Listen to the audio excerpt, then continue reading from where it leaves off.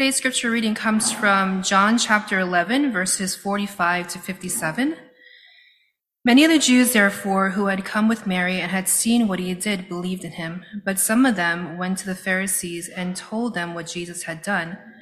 So the chief priests and the Pharisees gathered a council and said, "What are we to do? For this man performs many signs.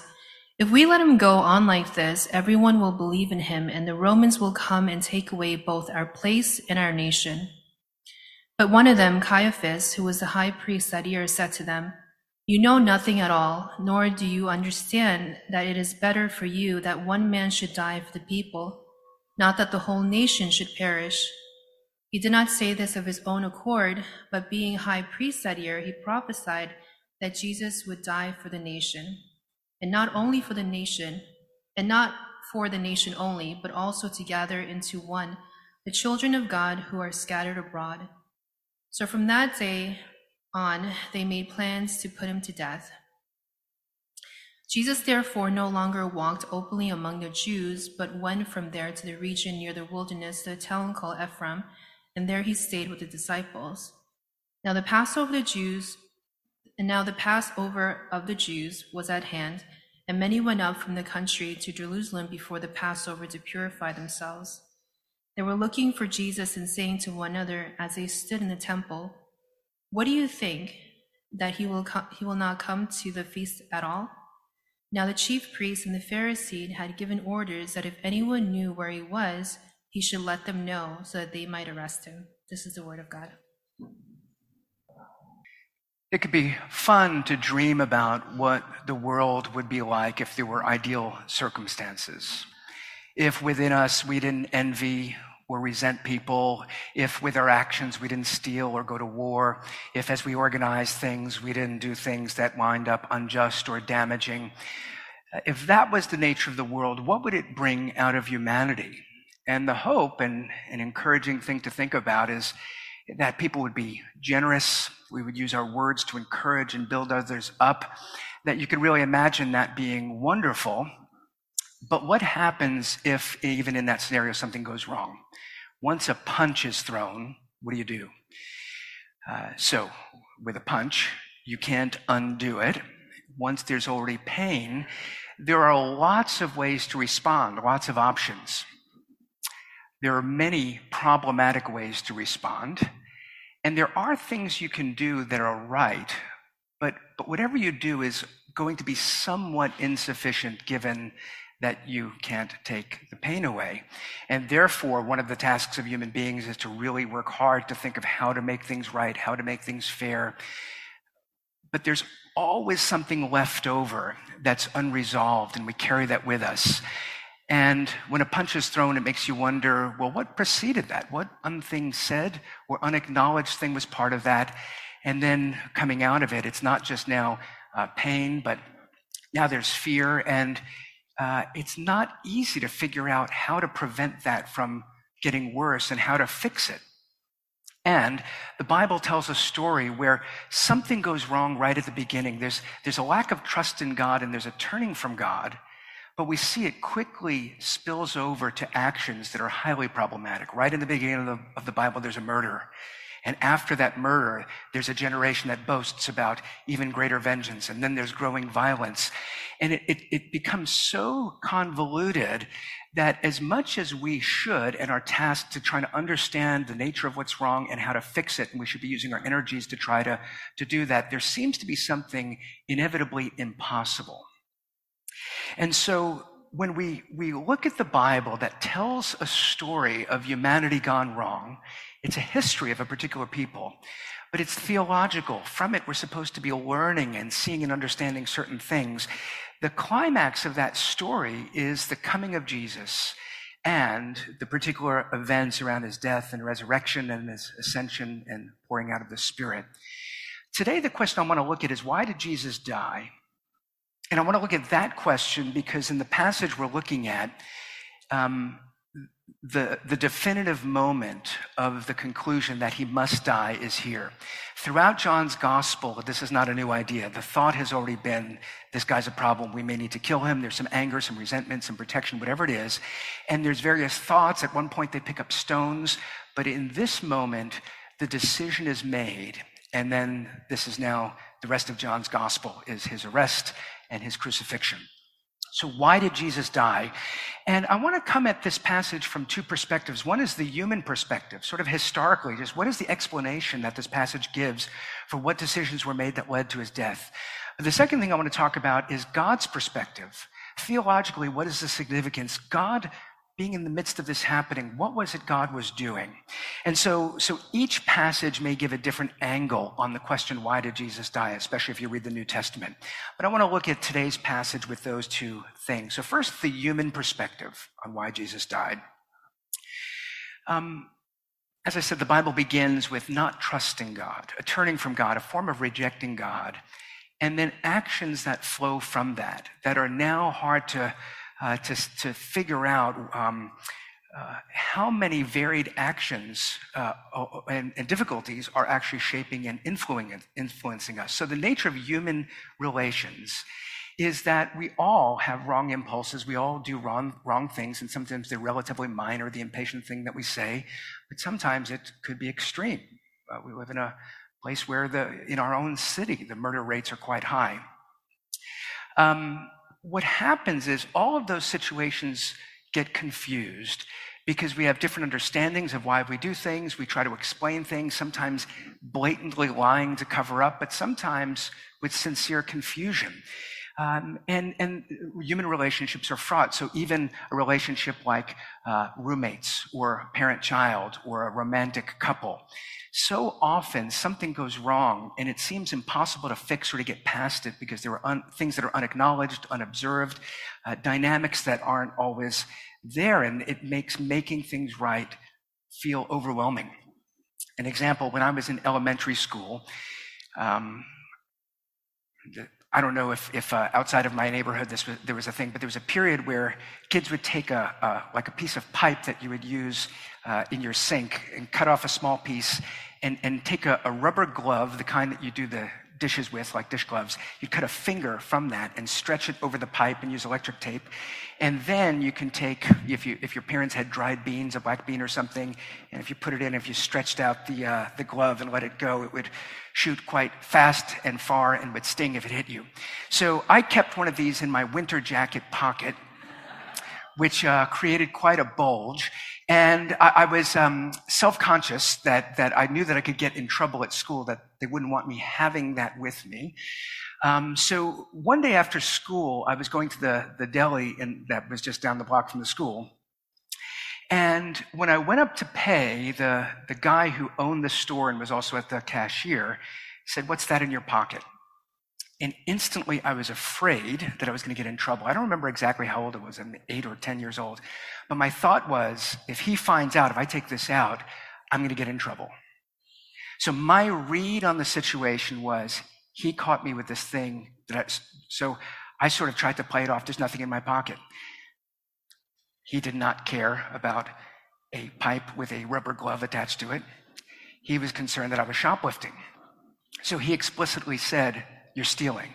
And he got very angry, very aggressive, because I was trying to play it off as though there's nothing in my pocket. Now, here's where we're missing things. I was not stealing. I had not stolen from this store, ever had no intention on stealing. Likely he could care less about the piece of pipe in my pocket, although it is possible that he would have confiscated it or said that he was going to tell my parents or tell the school. I don't know. But my guess is if I just would have pulled it out and said, "Oh, this lump in my pocket, it's this small piece of pipe," that would have been the end of it. I could have purchased my things. But instead, he kicked me out and told me to never come back. So every time I walked to school with fear, because I was young enough, he was quite aggressive, maybe understandably so. But every time I passed the store for the rest of elementary school, there was this fear that he was going to come after me. We were talking past each other. He's concerned about shoplifting. I'm not going to shoplift. I'm concerned about getting in trouble. He likely would not have gotten me in trouble. The interaction went completely wrong, and I wound up sent out, never to return to that store. So much of what happens in our interactions are that there's some peripheral fear that I'm not being honest. So sometimes we blatantly deceive. But sometimes I'm just holding something back that doesn't seem relevant to me, but makes our interactions confusing. And what happens over time, all of that buildup of the frustration of why are things not working? Why am I not understanding? Why am I confused? Builds up to the point where we need to vent it. And so what happens with humanity is we're all carrying around some measure of frustration, shame, discouragement, anger. The way we energize it is different.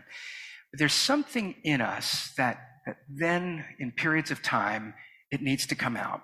It needs to be vented. And it gets more dangerous the more people that are involved. So you're venting it as an individual as a problem, but you get a group of people who come together and feel like they need to vent their hostility. It becomes quite dangerous. There's something about humanity. We're supposed to be united in love, in peace, using our wisdom for the common good. What unites people more than hating the same thing? I could hate you, but if we hate the same thing, we'll come together for a brief period to collaborate on that. That creates a problem. There's something in us that assumes with this mounting frustration, the only way to release it is somebody needs to be punished. Somebody needs to be blamed. And in more extreme circumstances, somebody needs to die. That cycle happens over and over and over. And so why did Jesus die? Here's the problem. People believed in him. Verse 45. Many of the Jews, therefore, who had come with Mary and had seen what he did, believed in him. But some went to the Pharisees and told them what Jesus had done. Now, the particular event of what Jesus had done, if you were here last week, if you weren't, you could read it at the beginning of John 11. A man named Lazarus died, was placed in a tomb, and 4 days later, Jesus came and called him out of the tomb. The language here in John, when it talks about the Jews, nearly everybody in John's gospel is Jewish. This is not trying to stereotype Jewish people. This is talking about the religious people that we're trying to discern, is Jesus the Savior or not? Large numbers of people who saw what he did with Lazarus believed. If you were there, it would be nearly impossible not to believe. If you saw Lazarus die, or if you believed by the grieving family and the fact that the stone was in front of the tomb, that he was really in there, when he was called out, how could you see that and not have a crisis? But here we are. If you weren't there, it is kind of hard to believe. And so people come and report to those in Jerusalem, Jesus just did something. He raised a dead man, and now everyone is believing. Now remember, in John's gospel, God's purpose is to give life. How do you receive life? By believing. This particular group sees belief in Christ as a problem. It's not the way that you get life. It's the way that we start to risk our lives. So in verse 48, if we let him go on like this, everyone will believe in him. And the Romans will come and take away both our place and our nation. And this is not paranoia. These were turbulent political times, and there were various movements leading up to Jesus of people who claimed to be a savior that God was raising, a political leader, a military leader, and the Romans would capture them. There was one group that they caught all of them and crucified them to put on display. This is what happens if you don't take it easy. You know, we're the empire, you're a particular subset of it, but just don't threaten the peace of Rome. And so they're saying it's not simply that we have a theological problem, that we're not convinced that he's right, but if people start to believe in him, the guy who's saying he's the king that was sent but is telling us not to pick up weapons. Could you imagine what happens if we follow this guy, if the Romans get angry and then he's trained all these people not to fight? Isn't that there's going to be just a few of us left trying to protect the temple, trying to protect our nation? It's understandable why they thought this, but what is it in this statement of Caiaphas, the high priest, in verse 50? Do you understand that it's better for you that one man should die for the people and not that the whole nation should perish? And so more than 1,000 years later, Jeremy Bentham and utilitarianism, there's echoes of a kind of argument that makes sense to us. Look, people are going to die. We can't help it. We can't control Rome. Isn't it better if one person dies than the whole nation? And there's a certain logic to that. I'm sure many of you would say, actually, if we have to make a choice, there's no good outcome, so why not have him die rather than us?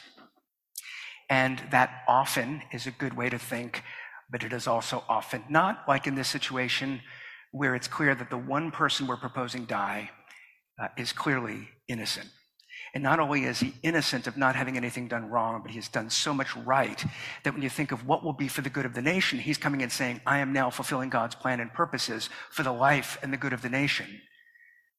To look with fear at the Roman Empire and to believe that there's a spiritual kingdom that Jesus is bringing in reality, I suspect many of us, if we were there, would simply say, it is better if somebody's going to die, right? Isn't it better if it be that one man? Because if people are believing in him, so if we could do away with him and the problem that he's raising, is people are believing, and that's a threat to us. John is saying the problem is that people are not believing, because by believing in him, you will get life.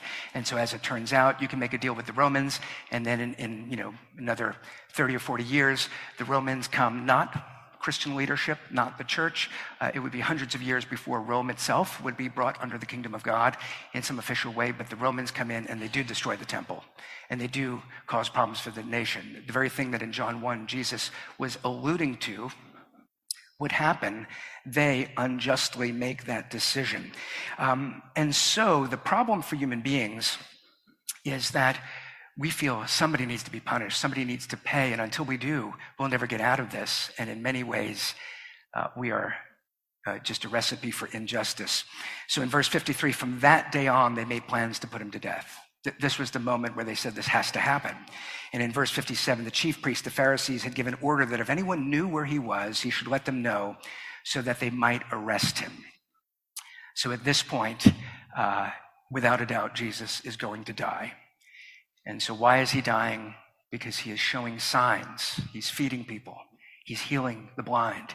He's calling a man out of the grave and saying, if you believe in me, greater things will happen. But in the inability to grasp it, the concern is if he does this, it's going to get out of hand, and we have a mounting political problem.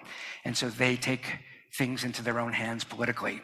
You know, when you read the ethical teachings of Jesus, there's a holistic approach. He doesn't say there's one or two principles, but he really wants things to be thorough. He says you need to be careful how you're looking at things. And so if you're looking with greed at money, if you're looking at people with lust, that's going to keep feeding these problematic things. If with your words you're not careful, if your truth is always somehow qualified, you're not speaking plainly, things are going to get muddled. Jesus is calling people to say, you know, the world is so complicated, you need to simplify your life just by being committed to what's right and resisting anything that would muddle things. And yet, as inspiring as his ethical teachings are, we know our own hearts. How do we get rid of that mounting resentment that feels like unless we vent it, it's going to cause a heart attack? And so I don't know how many of you live in apartments where your windows face a street, that when the warm weather comes and you think, oh, isn't it so nice that it's warm, and besides having to deal with allergies in our neighborhood, you deal with lots of people on loud motorcycles that do wheelies for 20 minutes on your block. And so if you're one of those who have been watching TV and then find for 1 minute you can't hear the dialogue because of the noise outside, how does that affect you? With patience, do you give thanks for the warm weather and people enjoying the sidewalk, or do you start to think, look at this disturbance? And so some of you, if there was a lever next to that chair where you're watching TV, if you pulled it, if a meteor could drop from heaven and squash all of those people on the motorcycles, I think many of you would feel justified in doing it. That anger, and a week later, you'd say, it was a little bit harsh. I lost a minute of dialogue and 10 people died. But the way that the human mind works is you'd still need to say, but it wasn't just that I lost the TV. I mean, these kids, we know what else they're doing, and we know, and therefore, to reinforce an interpretation of what you did, rather than coming clean, there's a distortion of the events around that. And that's the problem, is we're all stuck in these distorted interactions where deep down inside, every one of us wants good, productive outcomes, but all of us are stuck with our resentments, our bitterness, our confusion. And in the midst of that, take away the good intentions, there are people that are intent on doing things that are problematic. And therefore, at some point, we're going to conclude somebody needs to die. We need to hate someone. And so for Christians, one of the things that we should note from this instinct, as we are sent into the world. We're not called to retreat from the world, but we're to be part of the world. And that means we need to cooperate with the varied Christian views, but we need to be cooperating with everyone. One of the dangers is that spirit that is in all of us and is controlling in the world, the spirit that feeds resentment and envy, the spirit that feeds pride and greed, is at work and is not always acknowledged, but you could sense it in the dialogue. And think of the last few years, how polarized we have been. And our arguments are not iron sharpening iron, two different positions so we can hammer it out to come to a good place even though we disagree. But there's a sense in which we've defined a group that we hate, and therefore we want to harm them. We want to do away with them. We want to silence them. We want to kill them however we can. And for Christians who can't be removed from these debates, the danger is we get pulled in the spirit of them, and inadvertently at times, we wind up Christianizing a fundamentally problematic view. We wind up using Bible verses to baptize a view that doesn't have its origin in seeking peace, but uses the language of seeking peace to mask the hostility. And Christians get caught up because all of us are dealing with our own anger, our frustration, our disappointment, and that perverts our genuine desire for the good of the world. And so it's not that when things are polarized, one side is not more right than the others. It's not that Christians sometimes shouldn't take a firm and bold stand. We have to be very careful when the spirit undergirding a movement is fundamentally one that just seeks to destroy, that we don't come in and allow that to be the dominant thing, because Christians may not have all the practical answers, but we're meant to have the Holy Spirit, which produces the fruit of peace and righteousness and joy. And therefore, the challenge of being engaged with fixing our corrupt world is we will always be pulled in. And Jesus is saying, when I came, what did I do? I fed people, I healed the blind, and people believed. That was the point. And what happens when people believe? Somebody's going to die. And it's better if it be one person rather than many. And so we kill the righteous one. We need to be careful. So why did Jesus die? Jesus died historically because people were believing in him, and that belief created political threat. That's one angle on it. There's a theological answer, though, and that's what I'm going to spend the remainder of the time talking about. Why did Jesus die? Here's God's perspective. If you take this story along with the story of the whole Bible, why is it that Jesus came and was handed over to death? If one of the things from the beginning, one of the aspects of the story is a failure to trust God, you could see in this decision when they say, our temple, our place, our people. Well, we're God's people. Maybe we should trust God. If this is God's Savior, maybe we should trust that we'll face Rome. The failure to trust God is woven into all of the interactions, the unbelief that your spouse or your close friend actually, if you could stay with them in this difficult period, it may resolve. The unbelief that says, I need to take this into my own hands and punish them and fix it. Unbelief often is at work. One of the reasons God sends Jesus is that we would believe. And his death plays an important role in that. So, what's interesting is we come to this passage, and if you're reading John's gospel, the timing of the events, it's clear that Jesus seems to be saying throughout his ministry that there's an hour that's coming. That hour is the hour that he'll be betrayed, handed over, he'll be crucified. That's clearly essential in the telling of the story. And now the timing is coming together. So last week, that's one of the things we considered, because his friend Lazarus was sick, and Jesus delayed coming. And when Jesus came, the statement of faith of those who loved Lazarus, Jesus, if you had been here, this was a statement of faith. We believe that you healed a man born blind. You caused a person who couldn't walk to be able to walk. We believe that if you had been here, Lazarus would not have died. But at that point, they don't seem to think Jesus could do anything. There was a limit to their belief, and Jesus is going to show them that their belief needs to deepen. But we raised the question last week of the timing of, was it cruel for Jesus to allow Lazarus to die as if Jesus was just proving a point? But the point was, it's not that he wanted to let Lazarus die, but in the sign of the Creator. Every human being has the potential to take life from someone. None of us has the ability to give life. And so Jesus has this sign that should say, believe in me and I will give life. And that sign winds up being the very sign that leads to the hostility towards him. He doesn't let Lazarus die because he thinks little of Lazarus dying. He comes at the timing because he will watch over Lazarus and give him the life that Lazarus and his family long for. But he knows that when he comes then and gives him life, that will be the end. So Jesus does withdraw. Verse 54, Jesus therefore no longer walked openly, because at this moment where the council gathers, they make a decision. So they've decided the verdict first before the trial. He must die. They haven't interviewed him. And then they're going to arrest him, and then the interview is just going to reinforce what they've already committed to. Jesus withdraws. Is it because he's afraid of dying? No, he says, the reason I came was to die. So he withdraws and doesn't walk openly so they can't arrest him because he's avoiding arrest because his movement has a different nature? No, because of the timing of things. And so verses 55 and 56 signal for us in John's gospel, now is the time. The Passover of the Jews was at hand, and many went up to the country to Jerusalem before the Passover to purify themselves. They were looking for Jesus and saying to one another as they stood in the temple, what do you think? That he will not come to the feast at all? So these are not necessarily the people looking to seize him. These are people who are coming to the celebration, and they've maybe wherever they're from, they've heard of Jesus, and they're wondering, will he come to the Passover? And of course the answer is, he will. He comes at the time of the Passover when Jerusalem is filled, and that's when he's arrested, that's when he's betrayed, and John tells us that's exactly when he dies. He comes to the Passover not as the faithful member of the nation of Israel who will celebrate what God did many years ago. He comes to the Passover as the one who will be sacrificed for the nation. If you're familiar with the Passover story, there was an earlier period, you could read about this in the book of Exodus, where God's people faced such a hostile ruler at this time. It was Egypt rather than Rome.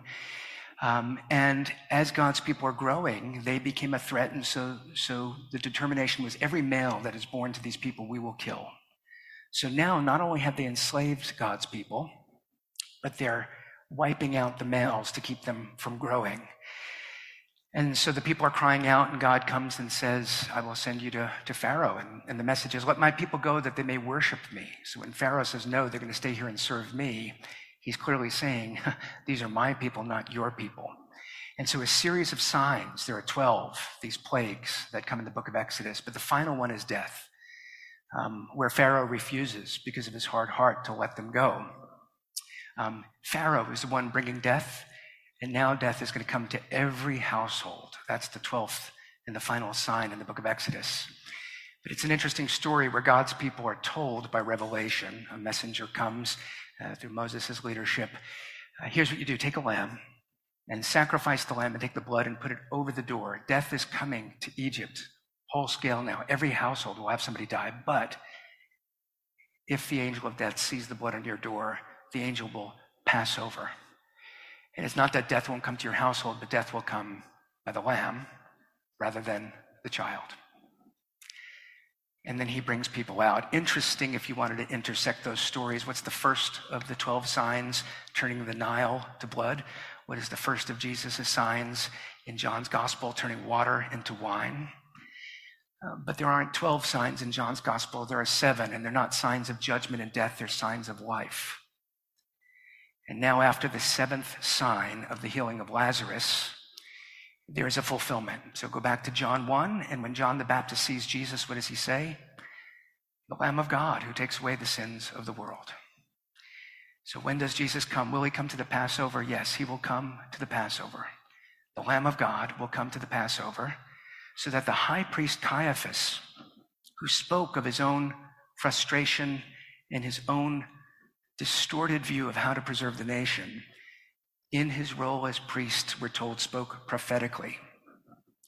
And so verses 51 and 52, Caiaphas did not say this on his own accord, but being high priest that year, he prophesied that Jesus would die for the nation, and not for the nation only, but also to gather into one the children of God who are scattered abroad. Why did Jesus die from a human perspective? He was a threat. Why did Jesus die from God's perspective? Because he would die not only for this nation, but to gather the scattered children. So Jesus says, I'm the good shepherd. I come to call people and to gather them and to create a flock. But here we see something strange in this change. The shepherd becomes the sheep so that the sheep could become children. That's the story. And we have to be careful about mixing metaphors because each of them conveys something, but sheep wander and are vulnerable. And so Jesus comes to gather us. But children are also vulnerable, but children can learn in ways that sheep can't. So Jesus, the Good Shepherd, lays down his life. Yes, one person will die for the nation, but it's not because of a corrupt purpose. It's because of God's good purpose, that he himself will bear our sin, so that in our world that says somebody needs to pay, there needs to be death, and we are wrong in saying that, God sends his son into the world who bears the payment, who undergoes death. So when the blood of the Lamb by faith is on you, that death, that hostile judgment will pass over you. And what we're told, then it passes over you because you're now not simply part of a flock, but you're part of a family. The broken apart, scattered people around the world, Jesus is sent into the world to call and to reclaim. His purpose is not to judge and to bring death. His purpose is to announce and to bring life. And if this world rejects and kills those who give life, Jesus will allow his life to be taken to show that not only does he have the power over death, but he has the power over life itself, and is told, now if you will receive this by faith, faith is not how you threaten what's good. Faith is how you receive life. And if we live in a world that will threaten you for believing, hold on and don't be overtaken by the spirit of the world that wants to hate and blame and punish and destroy, but hold to the Holy Spirit that calls you to keep faithful and giving life. And so John 1, all who did receive him, who believed in his name, he gave the right to become children of God, who are born not of blood or of the will of the flesh or of the will of man, but of God. It's that reality. That's why Jesus came. As we think about this, let me just point one thing, which is faith is foundational. If underneath it all is something in each of us that says, I don't know that I could trust God. And as your life unfolds in this confusing world with all of the things that happen, that is a question that you will have to face. Can I trust God? And why did Jesus die? Well, if you need an argument that God is good and loves you, and you need to reason towards, I don't believe that God loves me, Jesus dying will be something that you can work through. What does this mean? Why did it happen? How could that convince me? The problem is some of us live as though we constantly need that case made. I believe, but now here's this challenge that I'm facing. So Lord, how do I know that you love me? And inevitably, all of us will have to do the work to realize this makes sense if you're willing to let God be the one who teaches and instructs you, that it's logical, it's coherent to believe in Jesus. It's not that we have to give up thinking, but the problem is we're always constantly thinking and evaluating, continue to prove to me. And what happens is then the power of faith isn't at work in us. So yes, do the work to be convinced that God's love is real. And why Jesus died will be helpful in that. But don't live every day asking God to prove it to you. God, do you love me? We know that he does because he sent Jesus. What's an interesting dynamic in the Christian life is if you hold to that and don't question it, it will give you the strength to endure the challenges that you face. If you use your energy in every challenge to wonder, why are you doing this, God? Do you love me? Do you hate me? Are you going to punish me?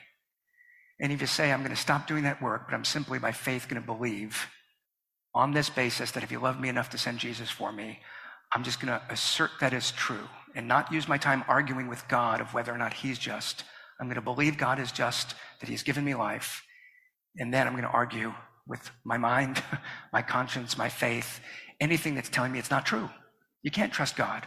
Don't do what God says. Don't do what's faithful. If you don't vent this anger, you're going to be stuck with it. And that's where you have to stop and say, God, I'm going to believe as a presupposition that you are gracious and love me and you are watching over me. So if that is foundational, then the question is, what do I do? How do I make sense with this? You'll draw a very different conclusion if you're trying to say, first, God, show me you love me, then what do I do? If you say, God, I'm going to believe that you love me, and now I'm going to ask you to show me what to do, the outcome will be different. So think about that. I think I've referred to this recently, just because you watch one video and then the algorithm keeps sending the videos for whatever reason. I get lots of videos of people rescuing animals. I'm not interested in it, but I now stop and watch them. And they're not all the same. Sometimes it's a deer stuck in a wire fence. Sometimes it's something that stepped in a trap or went in a hole. But the theme of the bulk of these videos is a human being who sees with compassion and wants to help, but can't communicate to the trapped animal because we have language. If the animal has a language, we don't know it. 3 years on your iPhone, ChatGPT, tell the deer that I'm okay. For now, with the videos, the deer is already in stress. You come near and the deer sees you as in distress. And so what's great about these videos is the person, instead of saying, you know what, I'm just going to let the deer suffer, the person that says, I'm going to let the deer kick me. And I'm going to bear that pain in order to free the deer. And the deer will flee and will not come back and thank me. The deer will experience me as having increased the pain, not realizing that actually I was the one bearing the pain. How does God convince human beings? We have language, so God speaks, but God, we are not God. How do we believe that when he draws near, that even if we're afraid of him and we're kicking at him, that he's bearing it because his purpose is to give life, because his purpose is to set us free, and because we have language, he then makes an argument. Now come back. Trust me, don't flee. If I did this for you, what will I not do for you? And so therefore, have your foundation. I can trust God. And now I need to figure out how. Last thing I'll say, this week, starting tomorrow, our church is trying an initiative to encourage everyone to read the whole New Testament in the month of May. Some of you won't be able to do it. If you're a student and final exams are coming, maybe you try this in June. I don't know. Do the best that you can. About 45 minutes a day. If you miss a few days, just have a marathon for 2 hours. You'll be able to read the whole New Testament in 1 month. There's a number of reasons that it's good for us to do this, but one thing that I've been saying is come with a question. What is it that you need to know? And have you been grappling with, Lord, why is the world unfair? Why is my life not working out? What choice should I make? And if you don't have a question, come with this question. Why did Jesus die? But no doubt you have some question.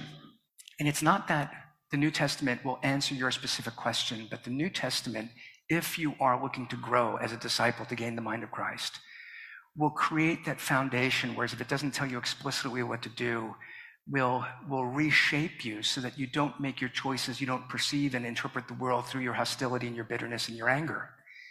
But that having been brought to life by God's grace, now we view the world. Having 1 month to say, Lord, shape my mind in a radical way, I would encourage you prayerfully, read through the New Testament this next month, and don't have it as a separate part of your life, but as an essential part of going back into the world, taking the things you've read and allowing that to help you to interpret what's happening. And in June, let's come together and find out what God has been teaching us, what God is showing us. We believe as a church that God is good and his ways are right. We also believe life is not easy. So as we're struggling through life, what are the questions that need to be answered? The question, why did Jesus die? We've got a problem. But God worked within that for our salvation to give us life. So that's the answer to today's question. What questions are you grappling with? Somehow, part of the answer is going to have some connecting point to Jesus dying on your behalf. I don't know how, you may not know how yet, but if God loved us that he did that for us, you're going to have to answer the question in light of that reality. So bring your questions to God and pray that in his Spirit he would give you answers. Let me pray for us. Our Father, as we come today, we come needing help, and we thank you that you have sent Jesus, that even if we are responsible for rejecting him, we marvel that in our very rejection, you were bearing that hostility in order to give life to us in the very process of unbelief and confusion. Lord, forgive us our sins and make us new, that we would not be like sheep who wander, but we would be like children who are part of that family, no longer scattered, but gathered in your presence.